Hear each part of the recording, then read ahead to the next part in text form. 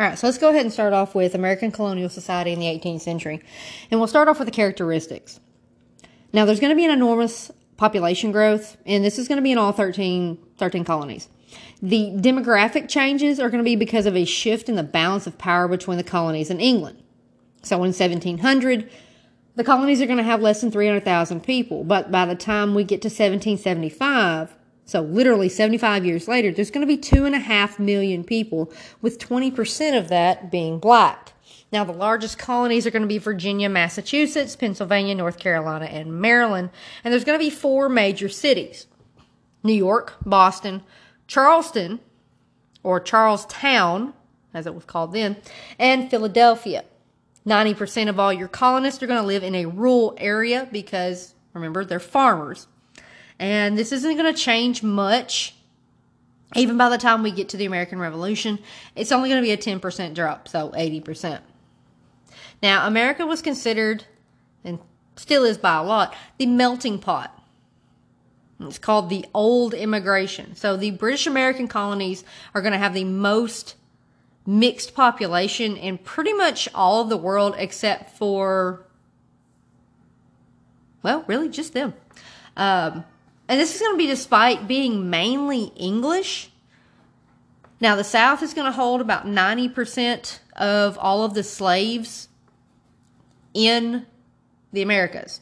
New England is going to be the least ethnically mixed because it's going to be predominantly English.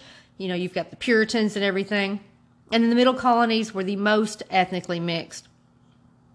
Even though it's going to be predominantly white, you're going to have the Dutch, the Swedes, the Finns.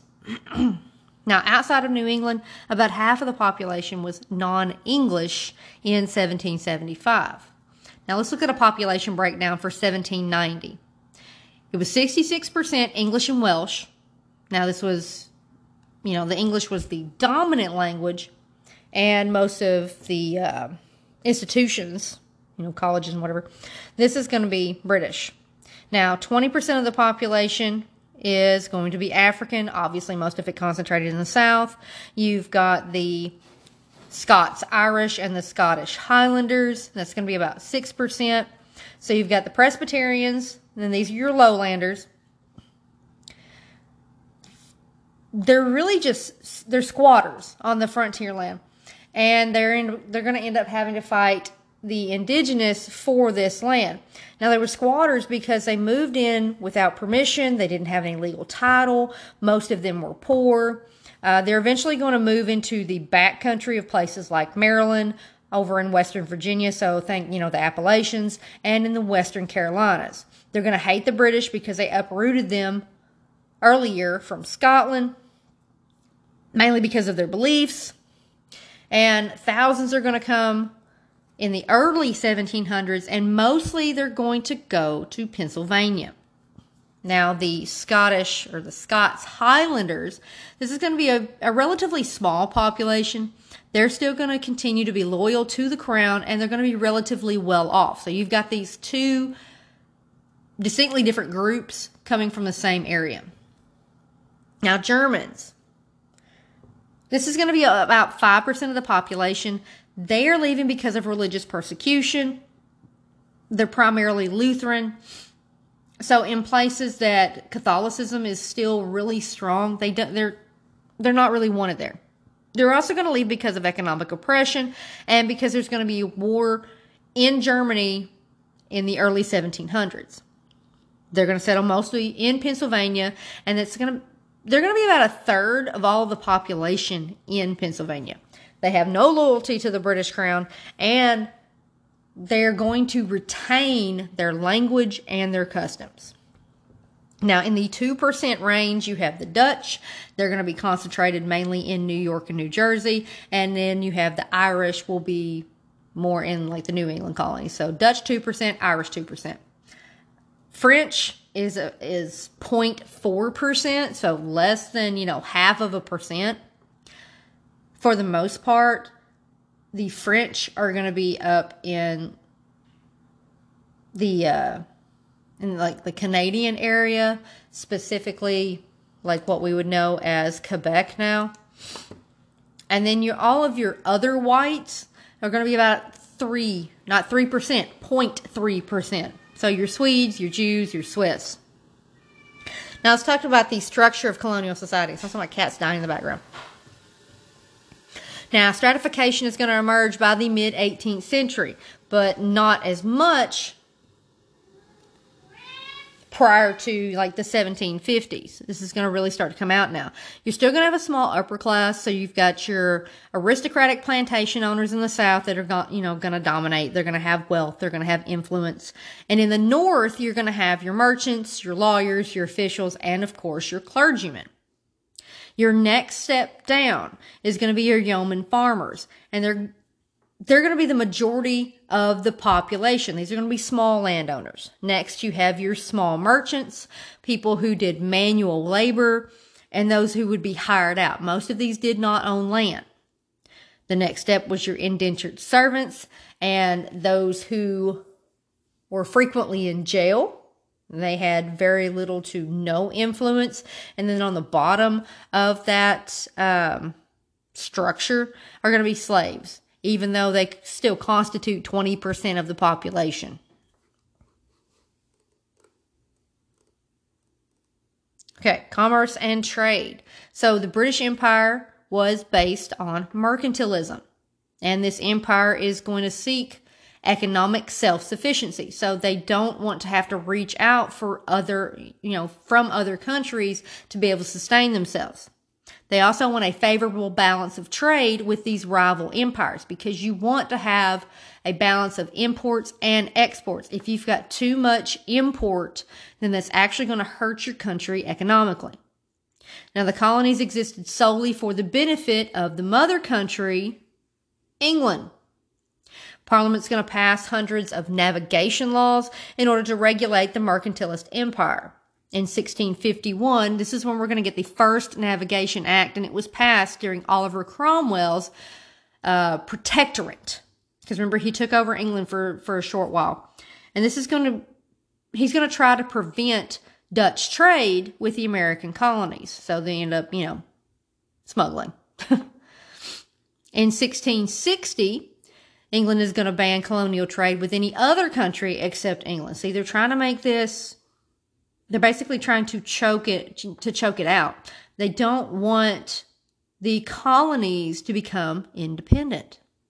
1663, all the goods that are shipped from Europe to the American English colonies had to go through England for tax purposes. So they couldn't even ship it directly to the colonies, even though England was trading with them for that product to go over there. They had to go to England first. 1673, England is going to impose taxes on any kind of coastal trade among the colonies, and they're going to appoint custom agents to enforce all of these navigation acts that I've been talking about.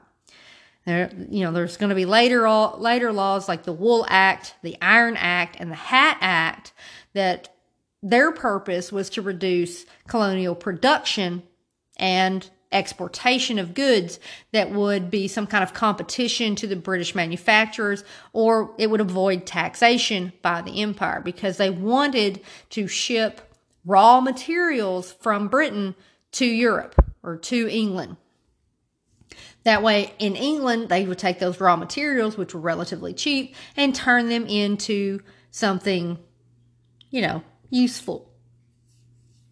So they would take like sheep's wool and they would ship it over, and then they would turn it into thread, which would be turned into clothing, which obviously is more expensive than just buying thread. There would be certain enumerated articles, and that's ENUMERATED. These are going to be things like tobacco that couldn't be shipped to any other foreign market except for England. And this is going to be regardless of the higher prices in other markets.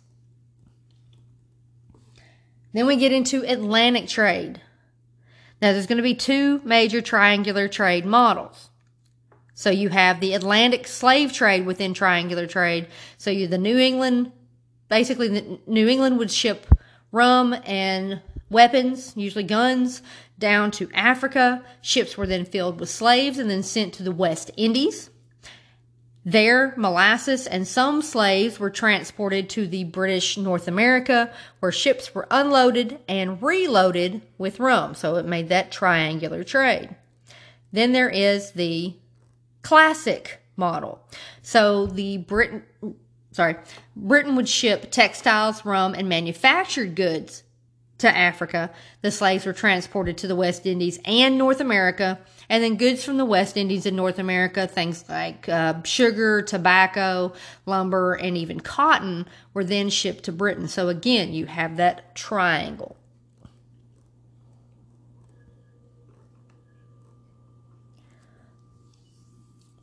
All right, the illegal American colonial trade was designed to get around these English navigation laws. Now, there's going to be a period called salutary neglect, and that's SALUTARY and then neglect. And this is going to run from like 1713 to about 50 years later. This is going to allow Americans to trade without much regulation by the British Empire. So during that time, there's going to be increased trade. So the growth of the American population is going to create an increased demand for British goods. Now, as the American economy grew, Americans are going to seek other foreign markets, and they're going to try to resist the Navigation Acts. Now, the exports to France and the French West Indies are going to bring money in to buy British goods. But then you have the Molasses Act. And this is going to be 1733. This is basically Britain trying to stop any kind of colonial trade with the French West Indies. And obviously, the colonists are going to ignore this. This is pretty much typical of all of the Navigation Acts. They were, aimed at the American colonies, and they were pretty much ignored. New England is going to export timber, fish, cotton goods, and then some of the light manufactured goods to the French Caribbean to trade for molasses. New England ships are going to illegally bring French molasses back home to be distilled for rum production. Yes, molasses is turned into rum. Rhode Island is going to become the center for rum distillation in the colonies. Rhode Island's really living it up. Rum from New England was shipped illegally to the French West Indies, where slave ships had been disposed. They had left their human cargo there. And then they had taken the rum to the Gold Coast of Africa. Slaves were transported via the Middle Passage to the colonies, places like Newport, Rhode Island, but some of the trade came from non-British ships. So manufacturing. Manufacturing was secondary only to farming. So you had lumbering, mining, fishing, and shipbuilding are going to become the most important industries during the 18th century. You're going to have smaller businesses like tailoring, baking, metalworking, things like that. And then the Iron Act of 1750 is going to put restrictions on any kind of metal production. You would have female spinners and weavers at home that would produce a large output of cloth, in other words, wool. Then we get the Wool Act of 1699, and this is going to forbid any kind of exportation of colonial wool or wool products. And they're going to put a tax on wool products that are imported into the colonies. So it's like darned if you do, darned if you don't. There were other enterprises like, beaver hats, rum, and carpentry, which are going to kind of fall to the bottom there. Agriculture is still going to be very important, specifically in the middle and the southern colonies. Grain is going to be exported from the mid-Atlantic colonies. Remember, those are the bread colonies or the breadbasket colonies. Tobacco from the Chesapeake, that's Virginia and Maryland. And it's also going to be shipped from North Carolina all to Britain. You're also going to end up with rice and indigo. They're going to come from South Carolina and Georgia that are again shipped to Britain or the Caribbean, where the rice fed the large slave population that worked in the sugarcane fields. Okay, religion in the 18th century. So the state of religion.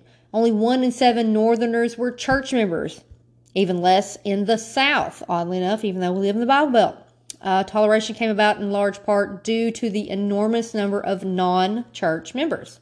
The Anglican Church in the South and New York and the Congregational Church in New England were established and collected taxes from all colonists regardless of religious affiliation. Now, there were two major issues. You had the rights of dissenters that were in established churches, and you had a religious style and conviction during the Great Awakening, which we'll get to later. After the American Revolution, the desire for religious toleration led to the separation of church and state, which we'll get into with the Virginia Statute of Religious Freedom. And this is going to be pretty much everywhere except in New England.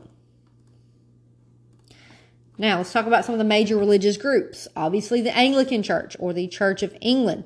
It was tax supported. It was the official faith in about 6 or 7 colonies. The church was a branch of royal authority. The faith was a little less intense than, your Catholic. It was more worldly, especially compared to Puritanism. And it was weakened by the lack of a resident bishop, because the bishop was over in Europe.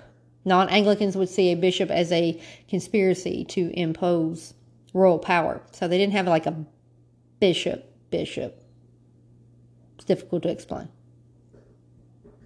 Anyway. Okay. The Anglican Church is also going to establish the College of William and Mary in Virginia, and this was specifically to train ministers, and this is going to be in 1693. So we had a college way back then. The Congregational, I've got civics on the brain apparently. So the Congregational Church is going to grow out of the Puritan Church. So it's going to be prominent in New England because that's where the Puritans are. Initially, all citizens, regardless of faith, remember they had to support the church through taxes. Eventually, a lot of your non-members are going to protest. They're going to become exempt. The Congregational Church is going to emphasize Christ's existence in each individual congregation. Then we have the Presbyterian Church. Now, they were closely associated with the Congregational Church because both were Calvinists. Now, in contrast to the Congregationalists, Presbyterians believed all Presbyterian churches constituted a unified body instead of, having the individual congregations. They're all one. And it's not actually an official religion of any of the colonies. It was just kind of bounced in and out for some different ones. Okay, the last two are going to be the Quakers and the Jews. So the Quakers first. They existed in, Pennsylvania, New Jersey, Delaware, and even Rhode Island. They're going to protest the New England slave trade, especially, around Newport, Rhode Island, where they were at. They were actually very important in the emerging 18th century abolition movement, which we'll get into a little bit later. And the Jews. All right. They were the first Jews are going to arrive mid-17th century. So they're a little bit later to the game, a little bit. They're going to be located in Rhode Island, New York, Pennsylvania, Maryland, and South Carolina. And by mid-18th century, there's going to be around 1,500 living in the colony. So, not a large proportion. So then we have the Great Awakening. Now, this is going to run in the 1730s and the 1740s. There's no actual start and end date for this kind of thing. This is going to be the first mass social movement in American history. So make sure you've got that underlined, starred, whatever you want to do. This is going to spread mainly through the middle and the southern colonies. It's not really going to run up into your northern colonies. The main issue was religious style. You had personal faith, you had your church practice, you had public decorum. So there were two primary issues that went into this. So first there was the crisis within the ministry. So to what degree should organizational purity be maintained? And the second was a crisis between the clergy and the laity. So like the minister's salaries, the degree of political control that's exercised by the congregation. Now, the Great Awakening was actually a reaction against the theological doctrines of the time, against emotional stagnation, and against liberal doctrines of these established churches. So that Arminianism, Arminianism, this is going to directly challenge Calvinism's predestination doctrine, and it was supported increasingly by liberal ministers. It basically said that man is not helpless in achieving his own salvation, that a person's individual will can actually be a pretty effective force in being saved. So, let's talk about some of these people from the Great Awakening.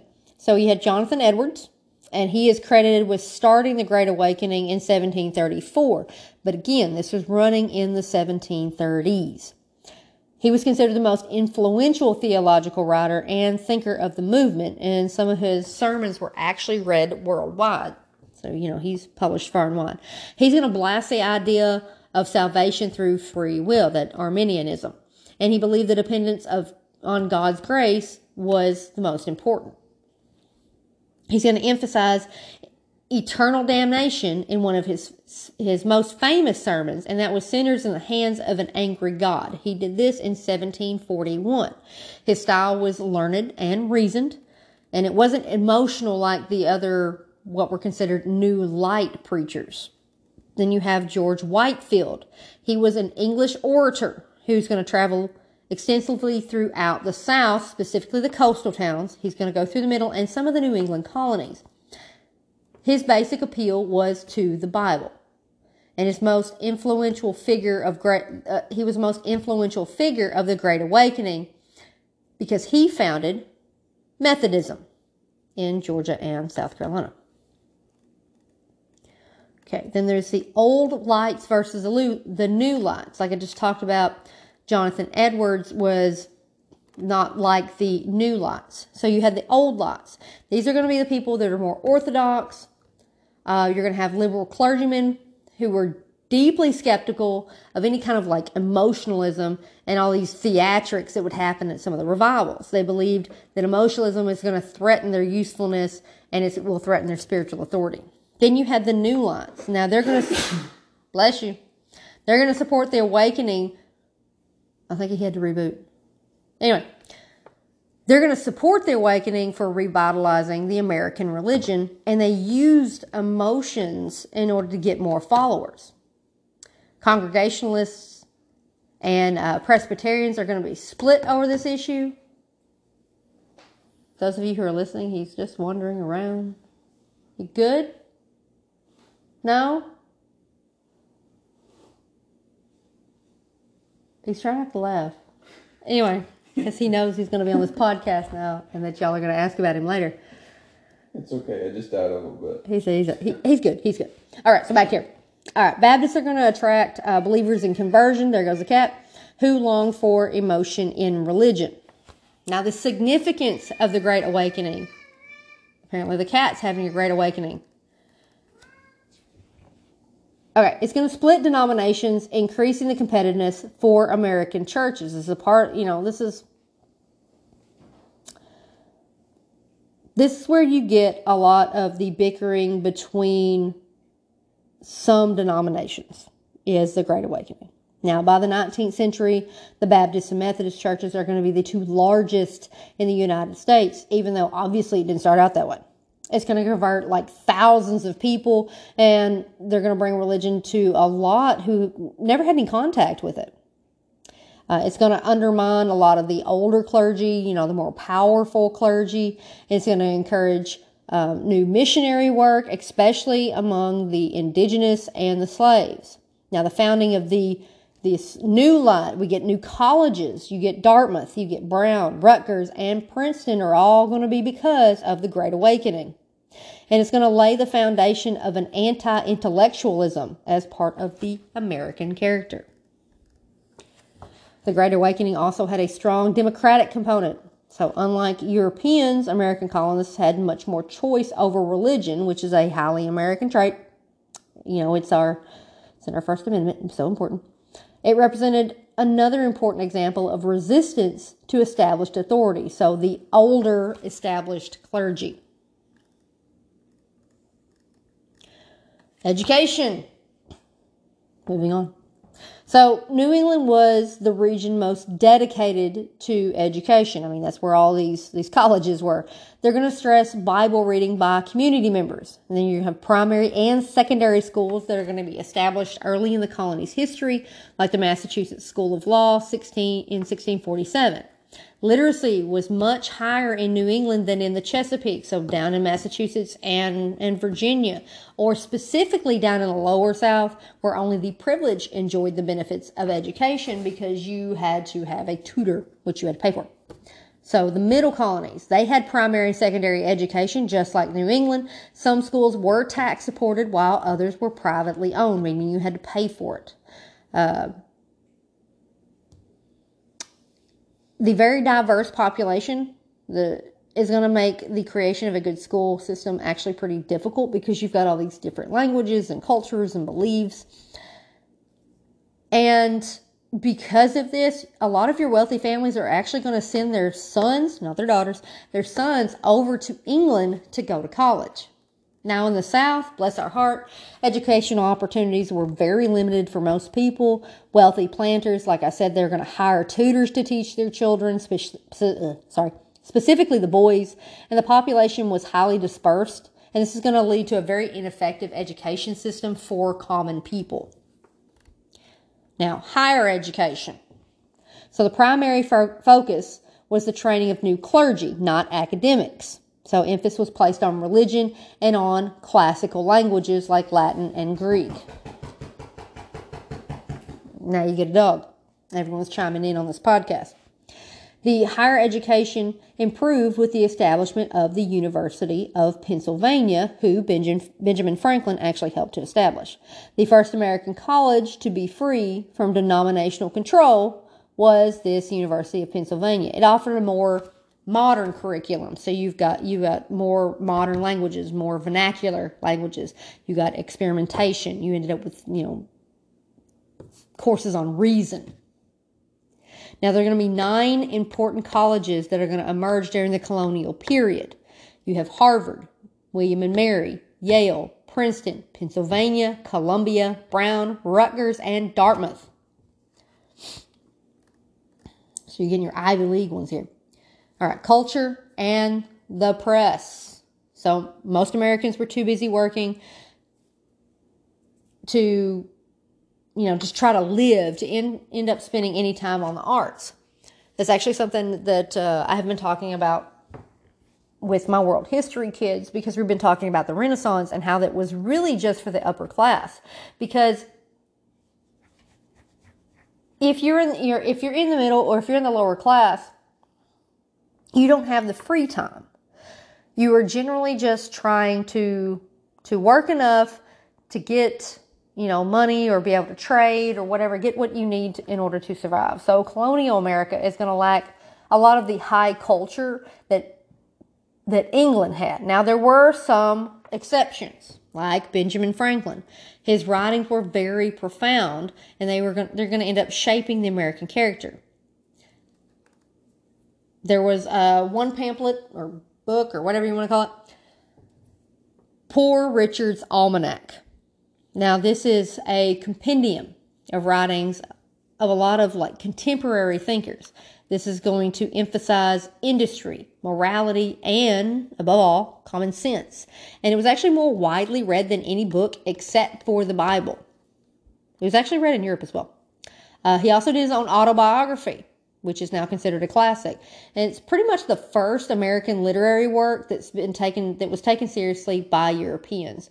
And it was unpublished until after he died. Franklin was probably the only first-rank scientist that was produced in the colonies. He did experiments, obviously, with electricity. He came up with the bifocal spectacles, the Franklin stove. And he started the first privately supported circulating library. If nothing else, I like him for that. Love libraries. So he started it, and by 1776, there were about 50 of them. So that's good. All right, another, what would we call these people? Cultured person. Cultured colonist. Phyllis Wheatley. She was a slave who was taught by her master's mistress to read and write. So, women helping women. Yay. She was the first important African-American poet and writer in America, and I'm hoping to get some stuff that Miss Wheatley wrote for us to read and kind of go over together. Abolitionists would point to her as proof that Africans were not intellectually inferior, because that was one of the rumors that, one of the lies, one of the slanders that was continued to be passed around in order to keep that, like that racial stratification. Okay, so the colonial press. Now, manual printing presses ran off pamphlets, leaflets, and journals. We can thank Johannes Gutenberg for that. Now, they're going to be effective for airing any kind of social grievances, and they're also going to build opposition to the British, because the more people that know about it, the more people are going to get upset about it, the more people are going to try to do something about it. So we have the Zenger case. This is going to be 1735. The case is going to pave the way towards freedom of expression. John Peter Zenger's newspaper had criticized the corrupt royal governor. Zenger was charged with seditious libel and brought to trial. Now, he's going to argue that he had printed the truth. The royal chief justice ruled that printing was enough to convict regardless of the truth. Now, the jury is going to end up ruling in favor of Zenger, and newspaper editors ended up having some freedom. Now, this is not going to be anywhere like it would be after 1776, because this is still British America at this time. Okay, colonial politics. Now, the structure of the colonies by 1775. Now, we talked a little bit in the last podcast about the three types of colonies. I told you there was royal, proprietary, and charter, and I listed what colonies were within each one, but I didn't really go into what they were. So your royal colonies. Now, remember that we had 10 of them. Like I said, I listed those off. They had royal governors, and these were appointed by the crown, so the king. And they're going to be very closely regulated by Britain. Your proprietary colonies. Now, Pennsylvania was the only remaining proprietary colony as we get into, the first steps of revolution. And then your charter colonies like Connecticut and Rhode Island, they're going to elect their own governors under a self-governing charter. So, your most free ones are going to be, the charter colonies. All right, the development of republicanism. So republicanism, this is a representative government where people elect their own representatives to protect their interest. Should sound a whole lot like representative democracy to you guys.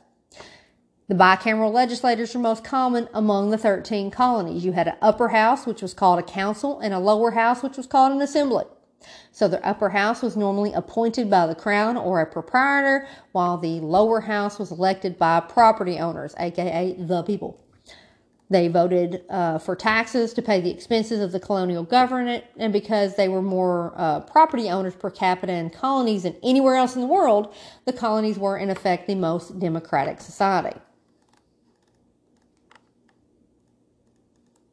Now let's get into the nature of these American politics. So colonial governments did not enjoy the power that Parliament enjoyed. Obviously, because you've got House of Lords and House of Commons, specifically House of Lords. Yet the colonial governments were far more reformed than those in England.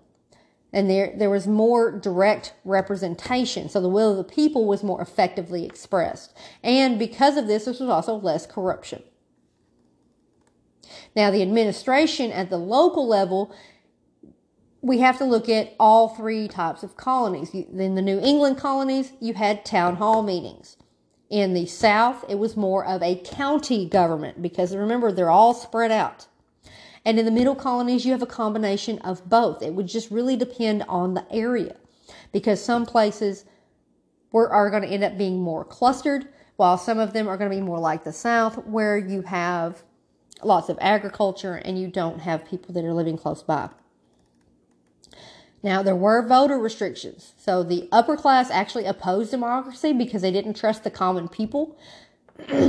So in order to kind of protect themselves, you would end up with property or religious qualifications. They're going to be imposed on voters. And this is going to keep as much as 50% of white males, because remember, females couldn't vote, blacks couldn't vote, natives couldn't vote. So as much as 50% of the white males were actually disenfranchised, meaning that they could not vote. So our governors. So the legal power that they sort of kind of held, they had authority to exercise veto power over colonial legislation. They had the power to dissolve the lower houses of colonial assemblies, and they also had the power of the judiciary in the colonies. Now, this is all in theory. So make your little, bracket off to the side and put in theory. Now, in reality, governors were actually pretty weak. The assemblies often controlled the governor's salaries. So, like, for one instance, there was a governor that didn't get paid for like 12 years because he governed opposite of the wishes of the colonial legislation. The king's orders were usually pretty strict and ineffective because, well, Britain was 3,000 miles away. A lot of times the governor would have a lack of money from supporters because, well, they didn't support him. Assemblies had the power to fill government positions in most colonies, and this is going to reduce any kind of influence that a governor would have. And the towns instructed their representatives how to vote, which was often contrary to the wishes of the governor. So in reality, they really didn't have a lot of power. Okay, so the development of democratic ideas in colonial America. So there are 6 points to this. The first one is the democratic ideal of tolerance. This is going to start to emerge. The second, educational advantages. Now, these are going to be higher compared to Europe. The third, equality of opportunity. Again, higher than compared to Europe. Number 4, we had more freedom of speech in the press. Number 5, freedom of assembly. And number 6, probably the most important, was a representative government. Now, as we get into the Age of Enlightenment, you get into classical liberalism. Now, these are going to be based off of liberty and equality, human dignity, human happiness. So when it comes to liberty, like I was, it's the freedoms. It's the individual human rights. So your freedom of religion, speech, and press, and fair and equal treatment. Equality. Now, this idea was supposed to be that all citizens should have identical rights and civil liberties. So basically, there shouldn't be any special privileges based on, your gender or if you were, a different color. So, equality of opportunity. But it didn't mean that everyone should be economically equal. Just equal under the law. During the Age of Enlightenment, we're also moving toward science and... Sorry, but talking for a minute. Science and progress and rationality, and my husband ran off with my drink. And then, again, that representative government. But that was only for people who owned property and had a stake in society. Because if you were common, you weren't allowed to become one of these representatives. Sorry. Now, some important thinkers of the time. All right, sorry, I had to pause for a second. All right, so some of these important thinkers. You had John Locke, which we talked about in world history. We talked about in AP Euro. He wrote that second treatise on civil government, and it is going to justify England's glorious revolution. He emphasized life, liberty, and property as natural rights, and that government should be set up in order to protect these things. He believed in the natural rights to rebellion, so that if a government was abusing its power, if it became, a tyranny, then you had the right to rebel against it. And if the government respects the rights of its citizens, this could be easily avoided. Now, Montesquieu. Montesquieu wrote The Spirit of Laws. He was very big on checks and balances and the separation of powers among the three branches of government, something we talked about in civics last year. He believed that despotism could be avoided if political power was divided and shared by a diversity of classes. Instead of, like the executive branch holding all the power while the legislative and the judicial basically just sat there twiddling their thumbs. Then you had Adam Smith. Adam Smith wrote Wealth of Nations. And this is going to be a work on capitalism. So this is like the foundation of modern economics. He formulated the idea of laissez-faire, which is a free economy, in contrast to mercantilism. So you would have free competition, and this would result in a greater income for everyone, not just the rich. Sorry. Okay, so deism. Now, this is a religious and philosophical branch of the Enlightenment. So we're still talking about the Enlightenment here. Now, this is a naturalistic view of God. So the whole idea behind this is that God created the universe and then stepped back. Basically said, all right, here we go. It should run itself, so I'm going to go over there. This is also the belief in reason over revelation. Deists are really going to reject the traditional Christianity and the whole divinity of Jesus. Now, this is going to influence some of our founding fathers like Washington, Franklin, and Jefferson, and then, Thomas Paine, who influenced our founding fathers with the whole common sense pamphlet he wrote. Now, this was not a wide-scale movement, but it was popular among a lot of your intellectuals.